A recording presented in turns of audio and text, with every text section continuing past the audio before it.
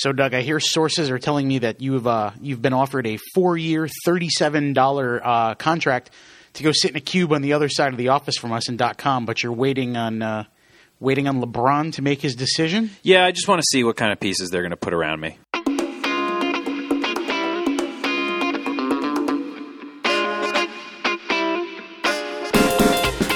Hello, everyone, and welcome to this edition of the Yes Men. I am Lou DiPietro. To my left, as always, is Doug Williams. And Doug will be staying in the cubicle, too, in front of me. We are proud to report sources indicating Doug will re-sign with this side of the office. Yeah, Lou dumped his rings on the table, and I was just convinced from then on. I'm coming towards the end of my rookie scale contract in that cube, too. So, maybe I'll stick around once my contract comes up. We'll see what happens. It's going to be very interesting. LeBron-mania still running wild. That is the main topic. NBA free agency is officially set to kick off on Thursday. I believe the moratorium ends. Chris Bosh has been offered apparently a 4-year max deal by the Rockets to come play alongside Dwight Howard and James Harden, which would be a pretty impressive big three.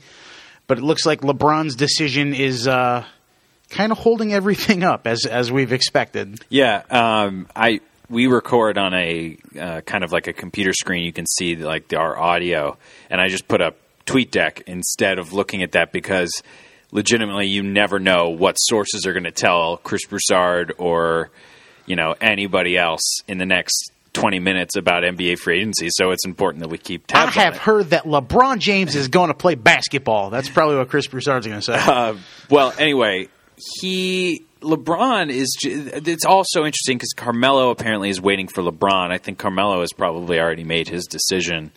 I would say Carmelo will return to New York. But the LeBron story, it's such a love-hate relationship because I just think the NBA offseason is more show and more dramatic than business. Yeah. But at the same time, I am so sick of it, and I love it, and I can't get enough of it. And I think a lot of people share that in common with me, in terms of just I am so curious to see where he plays, and I think the idea of him toying with Cleveland again for the second time, doubling the hatred that he's going to get, doubling the burned jerseys if there are still any out there. Just to go back to Miami, I just don't see how he would go and make it go this far and then come back to Miami. Well, see, I think part of what plays into it is this 10-day moratorium period where it's like the league year opens, but you can't sign guys. So it's like, oh, this guy's going here, and we're going to do this, and this trade's going to be finalized. And it's a big hubbub about things that once they actually happen – I mean, even last year when the Nets traded for Garnett and Pierce, we had heard about it at the draft. And then once the league year opened, it kind of became like we can put the framework in place. Once it happened 10 days later, yeah, it was a big deal because it was happening, but it was kind of like, oh, yeah, the trade went through. Great. Like it wasn't this blockbuster anymore after 2.5 weeks of speculation. With LeBron, I have to go back. I was listening to the radio on the way into work the other day. Ken Singleton was on WFAN with Mark Malusis and Sid Rosenberg in the midday. And before that, they were talking about LeBron and the whole situation and the Cleveland thing. And as they said, he never really came out and said, well, I'm not going to go to Cleveland. And if he did that, it would be bad for business. So all this uproar about, LeBron's toying with Cleveland, this, that, the other thing, I fall in line with them. I don't really think it's that big of a deal because with this moratorium and with everything going on, it's bad for business to be like, yeah, I'm not going back there. Yeah, and he's also, he couldn't say in the decision with Jim Gray 4 years ago that just abomination of a television special. LeBron couldn't have said, I'm going to South Beach, but, my contract's not forever. He would never say that when you sign with a team. It's just not good business, like you said. And I try to put myself in LeBron's shoes, and I think about South Beach versus Cleveland, or in his case, Akron, where he lives. It's like ice cream versus liver and onions. Well, I mean, in terms of that's a not city. what I mean necessarily, Lou. I'm saying Miami's the kind of place where you want to go when you're young and single, and it's the kind of place you go for a little while, and then I think eventually you go somewhere else, somewhere where you can build a family and live. And LeBron looked no further than his home. He still lives in Akron. He has a family. He has a wife and kids, and you kind of think that maybe what he's looking at Cleveland as, he's got Kyrie Irving, who in 2 years may be the best point guard in the NBA. He's got incredible skyrocket-type potential. Yep. You have Deion Waiters, decent young player, and then, of course, you have Andrew Wiggins on this roster, and LeBron may be thinking, look, I know I'm not old yet. I'm still the best player in the NBA, but to be the best player in the NBA and to have good young pieces around me to mold and live at home with my kids and my wife and live where I'm comfortable, that sounds mighty nice to me. He's still got the entirety of his 30s to go. I mean, we're talking about LeBron is not 35, 33. I mean, him and Carmelo. Carmelo had 1 year of college behind him when he came out in that same draft. LeBron was out of high school. Those guys are 30. I mean, they have a long way to go. And I mean, Cleveland, Kyrie Irving has 96 million reasons to love Cleveland these days. That would be a formidable 1-2 punch for the next 4 or 5 years. I mean, they would have to do at least a, standard contract says you can't opt out after 4. So it would at least be a 4-year partnership. And the Cavs, I mean, as we've seen this morning, ESPN has reported that the deal for the Jarrett Jack for Marcus Thornton deal that's been kind of in the works for a long time seems to be finally happening thanks to a little addition of the Boston Celtics. If the deal goes through as is sort of in the framework in place as it's being reported now, Kyrie Irving and Wiggins are the only salary guaranteed on the books that the Cavs have after this year. Yeah. That's huge for LeBron because if they can move a few parts around, some expiring contracts, they can get LeBron, maybe even Kevin Love. I mean, you add them to Wiggins and even Anthony Bennett and Tristan Thompson and Waiters if they keep him around. That's a formidable young team. And I'll give ESPN credit for this the other day, too. They said it on SportsCenter. The last time a team had 4 former number 1 picks on the same squad, they won the NBA championship. I think both great points that you just made. And another thing, Lou, if you think about it, I'm going into his head again. Having a big 3, I think, was great for him. He won 2 championships, went to 4, and I think it was good for him. But at the end of the day, it ended up kind of seeming like a disappointment that they didn't win all 4 because of the amount of talent that those 3 had going into the contract. He may be thinking, I'm basically getting a big 3 in Cleveland, but it won't be titled that. People won't say, oh, he's taking the easy way out again. LeBron will know in his head. He's like, I got Wiggins and Kyrie to build around. That's basically a big 3. But people will say in the media that he went to Cleveland to kind of build his own dynasty. Right. In terms of his legacy and in terms of the way that he's viewed by the public, there is no question that that's the right move. I mean, I know so many people that hate him that would be happy to see him go back. And think about the tremendous things that he would be doing for that city, combined with Johnny Manziel, the amount of publicity. I mean, Cleveland, you can say all you want about it and how terrible the weather is and how it's kind of like Detroit in that it's on the downswing. It's not a popular city to move to. But, there's room to build. Every city has, potential, and he could do so much for them. Cleveland did just get the Republican National Convention yesterday for 2016. So, that's something. I mean, that's a big economic boost for them. Beautiful ballpark and a pretty decent baseball team with one of the best young players in baseball coming up in Michael Brantley. Yeah. There's a lot going on in that city right now, especially with Johnny Manziel. And even though their coaches are going to keep saying that he won't play, won't see the light of day. Eventually he will. The reason, the biggest reason they won't call that a big 3 is just because you can't. I mean, Kyrie Irving, as great as he is only a few years into his career, and Andrew Wiggins has never played an NBA game. So, yes, theoretically, in terms of star power name, it's sort of a big 3, but it's not, Garnett, Pearson, Ray Allen, 3 guys who had been in the league for 10, 12 years. It's not Bosh, Wade, and LeBron, 3 guys who had been in the league for 8 or 9 years and were, multiple-time All-Stars and draft classmates. It's not even Parker, Duncan, and Ginobili who've been together since, we were, young. How many old NBA players, I'm trying to think of, I think Charles Barkley is the number 1 guy who has said this, have criticized LeBron for the last 4 years because I'm not going to give him credit. I'm not going to say he's as good as Michael Jordan because he took the easy way out and played with 2 superstars. Mm-hmm. He really would totally silence that by going to Cleveland. I believe. Yes, he's going to go play with a really good point guard, but like you said, he's like Kyrie Irving's 23 years old? 22? Yeah, 22, 23. I mean, it's unbelievable how young he Does still everybody is. hate Shaq for winning umpteen rings, but he had to go to the Lakers and play with Kobe and then went to the Heat and played with Dwayne Wade? Right. Does everybody hate on Shaq? No. You found a good opportunity for yourself. And when Shaq chose the Heat, people said, I remember it like it was yesterday, people were saying, Dwayne Wade and Shaquille O'Neal, championship. And I said, well, what about the people around him? He said, it doesn't matter. That's, right. I think a lot of people would say, yeah, and it didn't matter. They were together so dominant. Yeah. And Kyrie does remind me a little bit of an up-and-coming Dwayne Wade. I mean, he's got that kind of scoring skill and loves handling the ball. Let's hope when he turns 30, he doesn't completely go in the tank like Dwayne Wade did. And refuse to play 50 games. Yeah, but I mean, the one season Dwayne Wade sort of tanked it too, helped the Heat. I mean, he got hurt and kind of they dogged it and they ended up getting a top pick and, it festered into where they are now. But, if LeBron goes back to Cleveland after 4 years, he can always say, I went down to Miami, I played with my boys, I won 2 titles, I went to 4 finals, I learned what it takes, now I'm going to bring it back here and bring it home. And if Cleveland wins an NBA championship with LeBron James in a Cavaliers uniform, all will be forgotten. We do know this, but it has to happen. Right. It's a matter of whether it happens.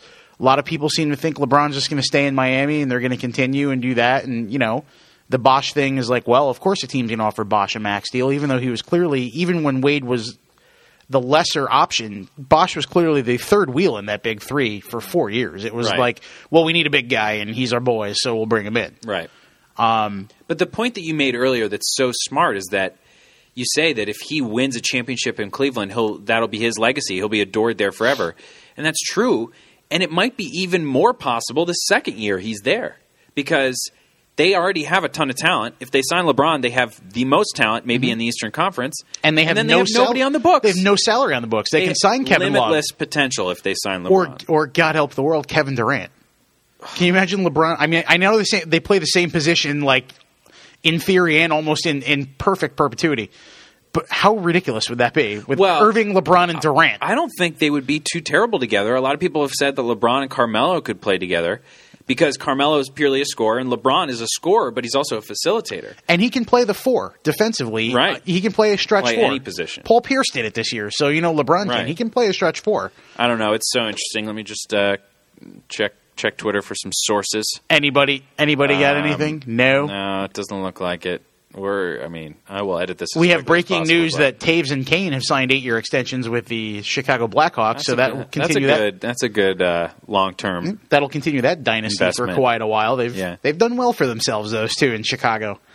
We were talking about the Nets, Cavaliers, now Celtics trade that may go through with Boston getting Tyler Zeller and Marcus Thornton, as well as a protected 2016 first-round pick from Cleveland.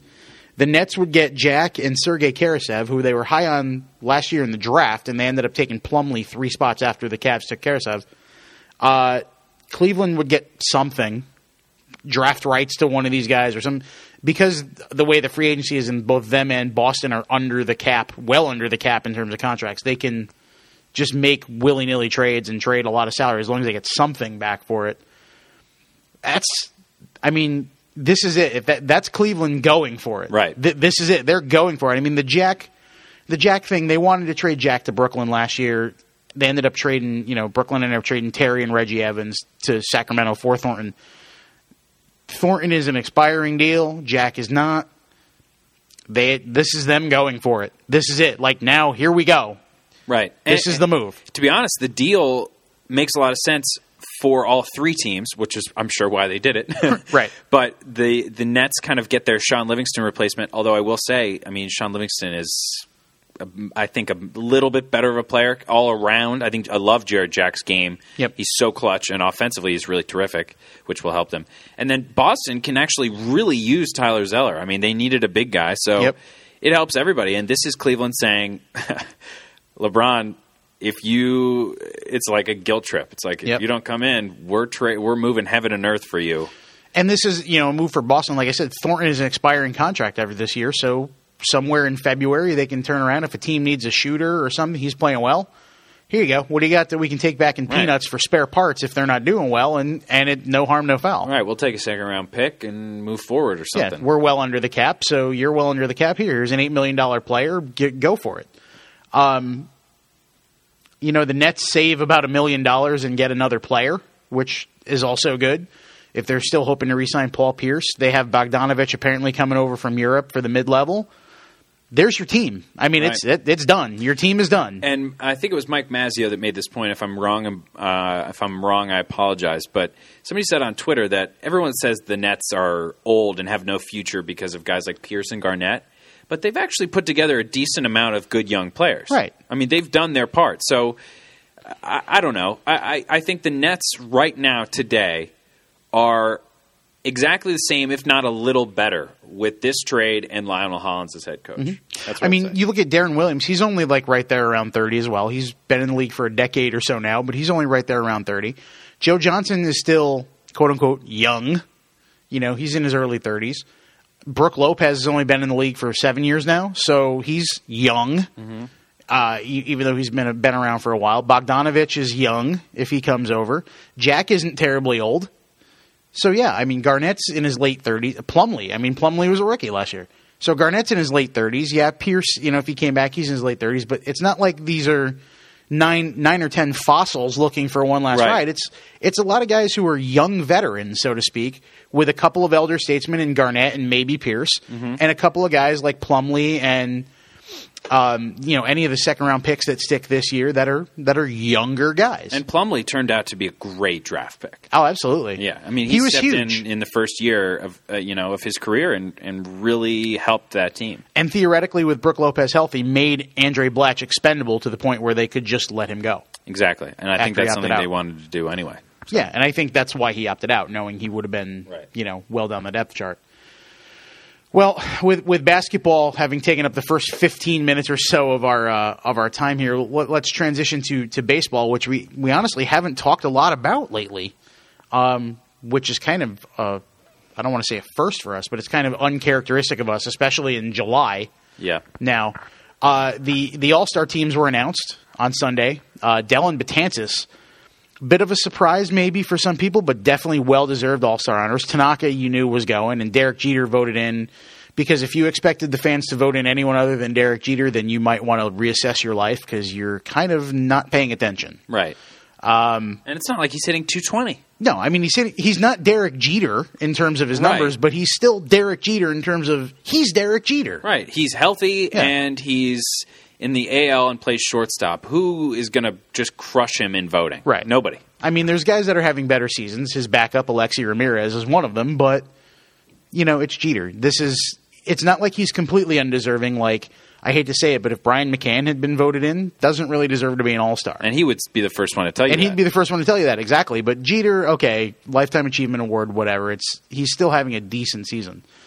I know snubs are really kind of pointless to even go through, especially 3 days later, because guys get hurt, guys pull out, guys can't pitch. So the All-Star game is becoming second to the Pro Bowl in terms of, there's 12 pitchers on the staff, and this is the 19th guy selected, but blah, blah, blah. A little surprised David Robertson didn't get a nod. I know his ERA is a little high, and I know he's had a couple of missteps, but he's like second or third in the league in saves. Yeah. And Fernando Rodney didn't even get a nod, and he leads the American League in saves and was not taken the All-Star It seems to be clear that they're paying attention to ERA. And peripherals. And David Robertson only had one really bad outing that kind of bloated his ERA. And there's only a handful of late inning relievers, closers, and setup guys on the team as it is. So it's a little odd that some of the picks were made. Sean Doolittle made it. I know Oakland's the best team in the league, but he's kind of been a middle reliever, turned into closer. They bounced their bullpen around. Mm-hmm. Still a little weird to me. Maybe a guy like him gets in where Fernando Rodney, who leads the league in saves, I know it's one stat, but it's the big one for a closer. Right, it's the closing stat. It's doing your job. Yeah, a little shocked. I mean, Betances might have taken Robertson's spot, but the season he's having, again, he's very deserving of an All-Star.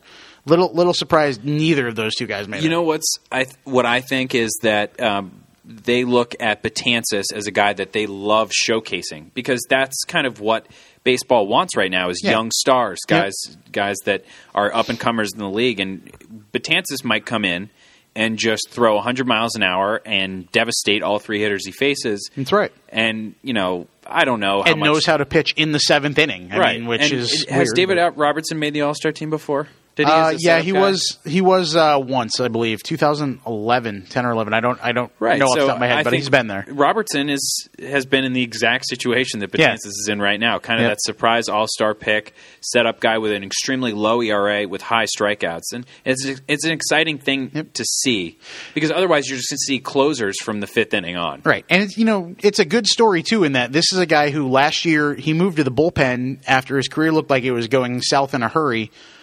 He was out of options or may have had the fourth-year option, but he was basically, this is it, sink or swim, you're going in the bullpen, and if you stink, you stink, and that's it. And he's turned it into an all-star story. So, again, even just beyond the young star showcase, it's a great story of almost, I don't want to say rags to riches, but, I mean, he was this close to being a forgotten part of, just another one of the killer bees. Yeah. And now he's an all-star setup man, which is, something. Yeah, and the Yankees... it's interesting. They have been playing this sort of 500 ball, and they put games together that they really look terrific, and you think that that's going to continue, and it doesn't. They're in an interesting place right now with their lineup. Since we've last had a yes men, they designated Alfonso Soriano for assignment. They traded Vidal Nuno to Arizona for Brandon McCarthy. Who starts tonight, and as we tape Wednesday and what's night. funny, that's true. And what's funny is that before last night, which Tuesday night, they lost 5-3 or 5-3 was the final. Okay, 5-3. Before that, they had really been scalding the ball offensively, really doing well. And I almost tweeted this, but it's no coincidence when a guy with the pedigree of Alfonso Soriano gets DFA'd and other guys start to pick it up. That's not a coincidence. It's nope. Not only is it releasing Alfonso Soriano because he's taking up a spot and you need his role for a long reliever, but it's also guys with, I know we're paying you a lot of money, but if you're a veteran and you're not doing what we need you to do, watch your back. It makes the statement from Brian Cashman that we're not afraid to make a radical move if it's something we feel we need to do. I mean, yes, Soriano wasn't playing regularly, and part of it may have just been for him in that they knew he wasn't going to get the regular at-bats the way he was hitting, so it was either keep him around for a show or just get rid of him, and they needed the spot for a long reliever, like you said. They're obviously not going to do that to Beltran or McCann or one of these guys who's under a long-term deal, but now that Beltran's dealing with some knee issues, his elbow's been balky, he's not going to play the field, it doesn't seem like this year. Soriano's role was basically just be there. Play once in a while against lefties. He's not good defensively at this stage in his career. He never really was like an elite defender, but at this stage in the career, he's not great defensively. He's not playing regularly enough for his timing to be down. It was a situation where it was like, you know what? It's just best for both of us if you go away. And you think that 162 games sounds so long, but when Brian Cashman was interviewed with Don LaGreca the other day, he was saying, we looked at the All-Star break, 10 games before the All-Star break. There was one lefty. And we knew that we weren't going to get Soriano going before the break, and that's 10 games. You can't wait. Status quo, and you can't wait to make a decision like that. As much as I've loved Soriano for his entire career, I think it was the right move. I think he can land on another team and do good for them if they have room on their bench. If you need a guy to DH and hit against lefties, he's going to be okay for you. I mean, you look at once he clears waivers and is officially released, because nobody's going to claim him, even though the Yankees are only paying him $5 million. Nobody's going to want to take the hit for that. I mean, I could see him in Tampa Bay. Will Myers is hurt. DeJesus is hurt.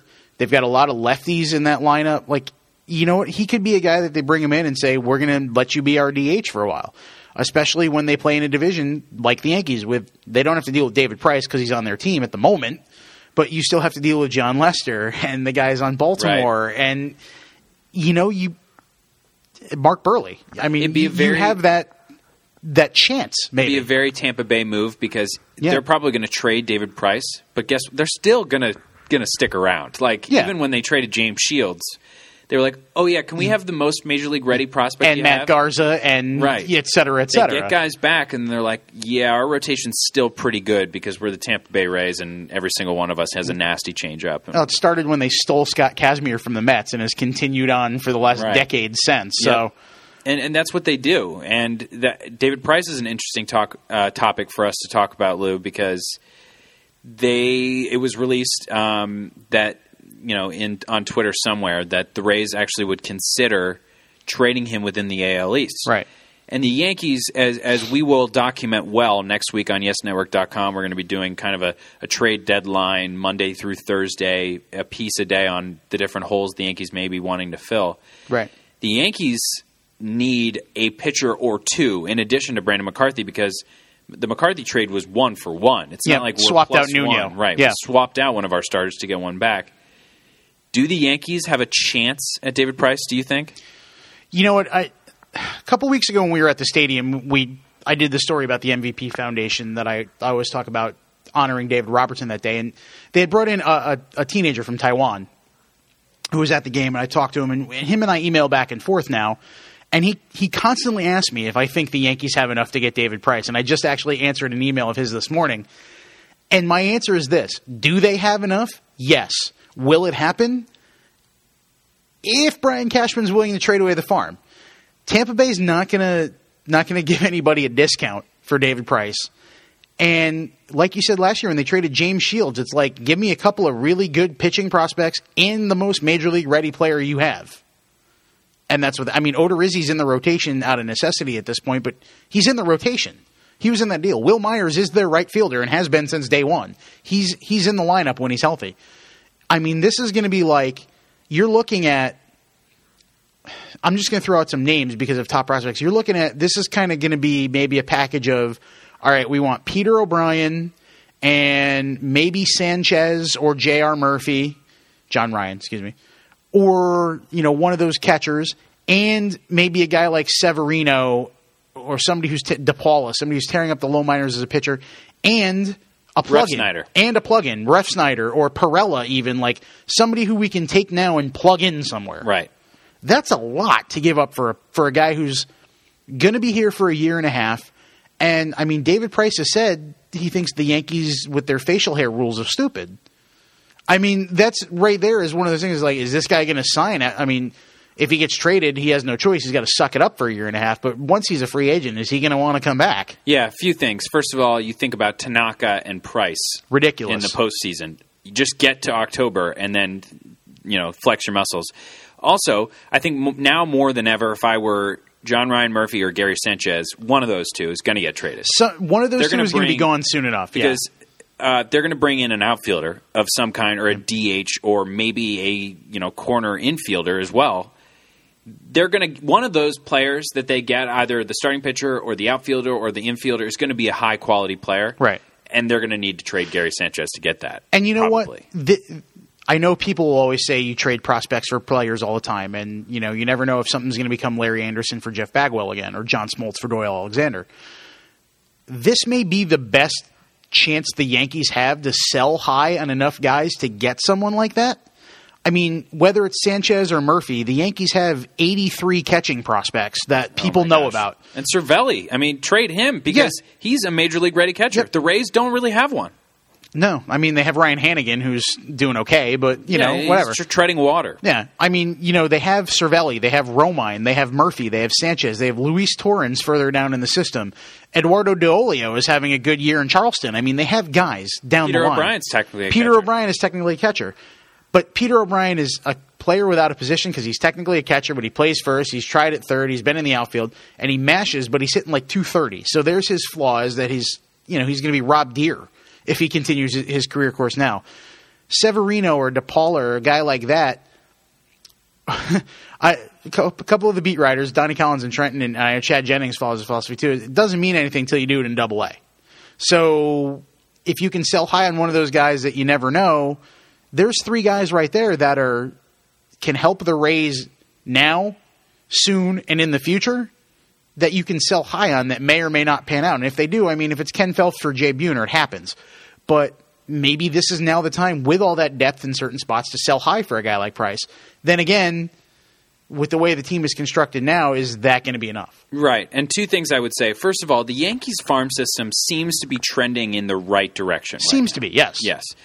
The other thing I would say is that Brian Cashman in years past has been very tentative to say, yeah, we're going to go out and make deals. Usually he's like, well, we're looking. I'm not seeing anything. We're looking, but nothing really is catching my eye. Don't be surprised if we don't do anything. Yeah. That has not been the rhetoric this year. Alfonso Soriano came out of nowhere, that same thing. Right. He's like, well, we're looking upgrading, and boom, 2 days later, oh, here's Soriano for Corey Black.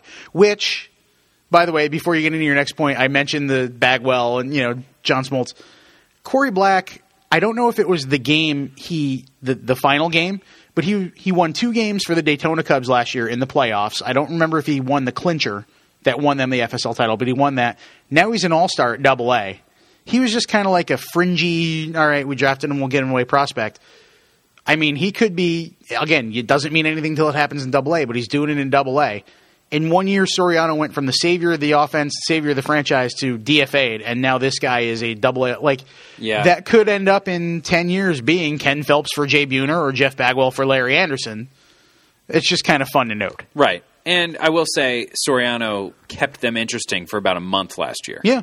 Which, there's worth to that, but it's not significant. His 58 games he put up the same line as he did in 90 games with the Cubs. I mean, he went on a tear. Ichiro did the same thing when he came here in 2012. Is there another hitter right now that had 35 home runs and 115 RBIs that just was released last season? No. Because, I mean, he had a great year combined last year. Yeah, 34 homers and whatever it was, 100 and something RBIs, yeah. Anyway. Weird. I don't know what's going to happen. I think Brian Cashman, just the way that he sounds, is going to do something big. Yep.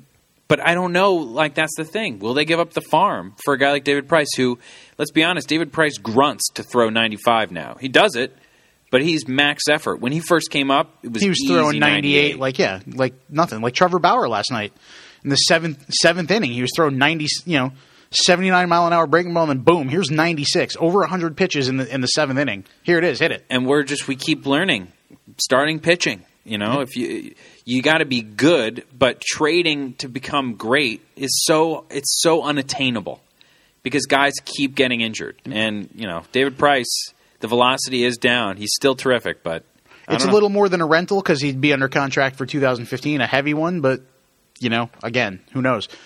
Foreshadowing a little bit to what you mentioned, you did an article yesterday with just some bats to keep in mind, some guys that are not necessarily rentals per se. Foreshadowing too, you look back to 2005 when the Yankees had all those pitching woes, and Aaron Small came out of nowhere, and Sean Chacon went from Colorado's closer to middling swingman to huge part of the Yankees rotation. There's a lot of possible smaller deals to be out there. I've talked about this with multiple people. If you look at the Reds organization right now, they just traded Jair Jurgens to Colorado, I believe, who was sitting there in AAA. They have Brett Marshall, who Yankee fans may remember from his one appearance last year and his seeming prospect status. They have Chin-Ming Wang in Louisville, who, Yankees, they know what they're going to get out of him. They had him last year as insurance. And they have Mikey O'Brien, who was a Rule 5 draft pick from the Yankees organization, pitched in Tampa and Trenton last year. Those are 3 guys the Yankees know sitting in AAA for the Reds behind a rotation that has Cueto and Latos and Leake and Bailey and just, down the line. Cingrani's in AAA even though he's hurt. Maybe a small deal's made there. Maybe they're like, hey, we'll give you – maybe that's where you trade a guy like Perella, who's not necessarily a prospect but having a good year. AAA could be Major League ready, especially in the National League because he can play 93 positions. Mm-hmm. Maybe you trade a guy like that to the Reds for a Wong or a Marshall to try to get something out of them just to build depth. There's a lot of small deals out there, too. It doesn't have to be Price or any of the big-name bats that may be available. Could be something smaller that makes a difference. Yeah, and I don't think with the amount of big names that haven't produced this year for the Yankees, I don't think anyone's expecting him to go out and make something happen for Cargo out in Colorado or do something crazy offensively. Tulowitzki. I think there are a lot of guys that make sense that they wouldn't need to give up anything huge. They could trade Perella for Carlos Quentin, or they could get, Martin Prado from the Diamondbacks. I said in the article, I was like, they just made the trade for the D-backs. Why doesn't Brian Cashman just hit the redial button? Go get Martin Prado, who can play a little infield, a little outfield. He'd be perfect. And has a contract that's lengthy, but not terribly expensive. Right. Especially if he can hit like he did, in the last couple of years. And I wasn't terribly excited about this as a possibility for the Yankees, but John Mayberry Jr. makes a lot of sense from Philadelphia. So, I don't think they're going to break the bank for a bat. I think they would technically break the bank for a pitcher that they think has a lot of potential. And I don't know if David Price has that much potential, but he's an ace. How great would it be to have two aces? Seriously, it would be. It's a pretty good hand in poker, so I'm sure it's great in baseball. One thing you mentioned prospects too that I've seen a lot of, and I think it was Joel Sherman who wrote the article about it in the Post that maybe calling up Ref Snyder to play the outfield because he was an outfielder in college. Just made a diving catch. Donnie Collins tweeted that Ref Snyder's playing right today and made a diving catch to save a double because of course he did. Because of course he did. And I think maybe they're doing that. Maybe he's playing right because he can. I don't know if that's a good idea. He's still trying to learn second base, and with all the shifting and the metrics and the defensive, schematics they have, it's not easy. This is not Jabba Chamberlain where he's going to be a starter, but you're bringing him up because he can throw 95 for one inning and then throw a 78-mile-an-hour yacker that'll knock you out of your shoes. That's a bit of a dramatic change, I would think. I don't know if that's the best idea. Would he play there if absolutely needed? Sure, Kelly Johnson would too, but I don't know if bringing him up and saying we're going to put you in right field to platoon with Ichiro or I don't know if that's necessarily a good idea at this stage. I think I agree with you. I see your point, but I will also say playing him in right field not only may eventually help the Yankees, but you may be showcasing him as a trade piece. Hey, by the way, he could go play the outfield because I bet there are scouts at these games watching. Oh yeah. In Scranton. So I don't know. I agree with you because he is still learning a new position, but Brian Roberts has started to play so much better. If Brian Roberts hadn't gone on this tear, I think he'd be playing second base. But Roberts is a one-year deal guy. There's not – you look at down the line at second base in the organization, there's not a lot there. Right, you're thinking future. I mean, you're looking at maybe the next best prospect in the system at second base is Ghost Keikato, who's in low A, maybe. So – I mean, he could be – I don't want to say he's going to be the next Robinson Cano in terms of numbers or anything, but in terms of placement and where he is, he could be that next guy that just kind of makes a leap and becomes the starting second baseman. He reminds me a lot of a guy who's actually been rumored to potentially maybe come to the Yankees. Reminds me a lot of Daniel Murphy. Yeah. Kind of looking around for a position. They're very similar players, too. Ref Snyder is a high average guy. He'll give you some power, but he will hit a lot for of average. doubles. A lot of doubles, yep. Daniel Murphy's a lot like that. He's still trying to find a position he's comfortable at. But you don't want to do that. I think the point you make is a great one because if Murphy had been playing second base since he was 18, he'd probably be a little better at it than he is. So, but he's played first, second, third in the outfield exactly. since he's been up. So, over the next 3 weeks, obviously, we'll have a lot more because the trade deadline is 22 days away as we speak. So over the next 3 episodes, we'll have a lot more. Before we go, because we're getting into long, I do want to talk about hitting for power. I want to talk about the home run derby. Do you still watch the home run derby? Yes. Why? Because I feel as if I have to, and because I enjoy seeing certain hitters hit home runs. Does it take any? Because all my answers to these are going to be obvious the way I'm asking these questions. Does it take away from you that there's guys in the home run derby that are like not home run hitters or even having good home run seasons? Like, for instance, I know he's an exciting player. Does the fact that Yasiel Puig is in the home run derby and he has 12 home runs, does that take anything away from you? Like, I know Cespedes won it last year too, and he wasn't bombing them, so take all these things into consideration. But does it take away from you that there's guys out there that aren't in the home run derby that are mashing, and then Puig is in there? No, because I'm excited to see Puig. Okay. And I think because he's good for baseball. Right. Okay. I understand that answer. I kind of figured you might say that, so, That's honest, too. I'm honestly saying because when you asked if I was going to watch it, I was thinking to myself this morning, I was like, I think I am going to watch it. Well, I'm definitely going to watch it because I'm live blogging it for YesNetwork.com. Right. But Yasiel Puig, I'm excited to see him. I'm very excited to see Giancarlo Stanton and the National League in general. Troy Tulowitzki is having an unreal season, and I'm excited to see him. We don't get to see him hit a lot. I'm not excited about a lot of the AL guys. Brian Dozier Yeah, again, he was going to be my next one. I was like, does Brian Dozier being? I mean, I know he hits a lot of home runs, but yeah, not really doing much for me. You look at the guys that are the National League has 3 of the top 5 in there. Stanton, Tulowitzki, and Frazier are all in the top 5 as of today in terms of home runs. Anthony Rizzo, Marlon Byrd are the other 2, and Justin Upton is tied with Frazier for 5th, 17 home runs. So if one of those 3 guys is the additional 5th member to be named to the team on Thursday, then you're looking at 4 of the top, we'll call it 6 because there's 2 guys tied for 5th. 4 of the top 6 guys in the National League are on the team, along with Puig, who, like you said, is good for baseball, is exciting. The American League team is, all right, Joey Bats is the captain. He's a masher. He's having a little bit of a down year in terms of home runs because he's been hurt and whatever. Cespedes is the reigning champ, so, even if he had 1 home run, you kind of give him a bye. Adam Jones and Dozier are great. They're hitting home runs. No Nelson Cruz as of now, who leads the world in home runs. No Jose Abreu, who's mashing and would be exciting and good for baseball. No V-Mart, who's having a monster season. I know he's got some injury issues. He doesn't want to play.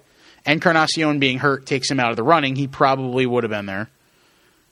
No Trout. He doesn't want to do it. He's in the top 10 there. No Miggy. He doesn't want to do it.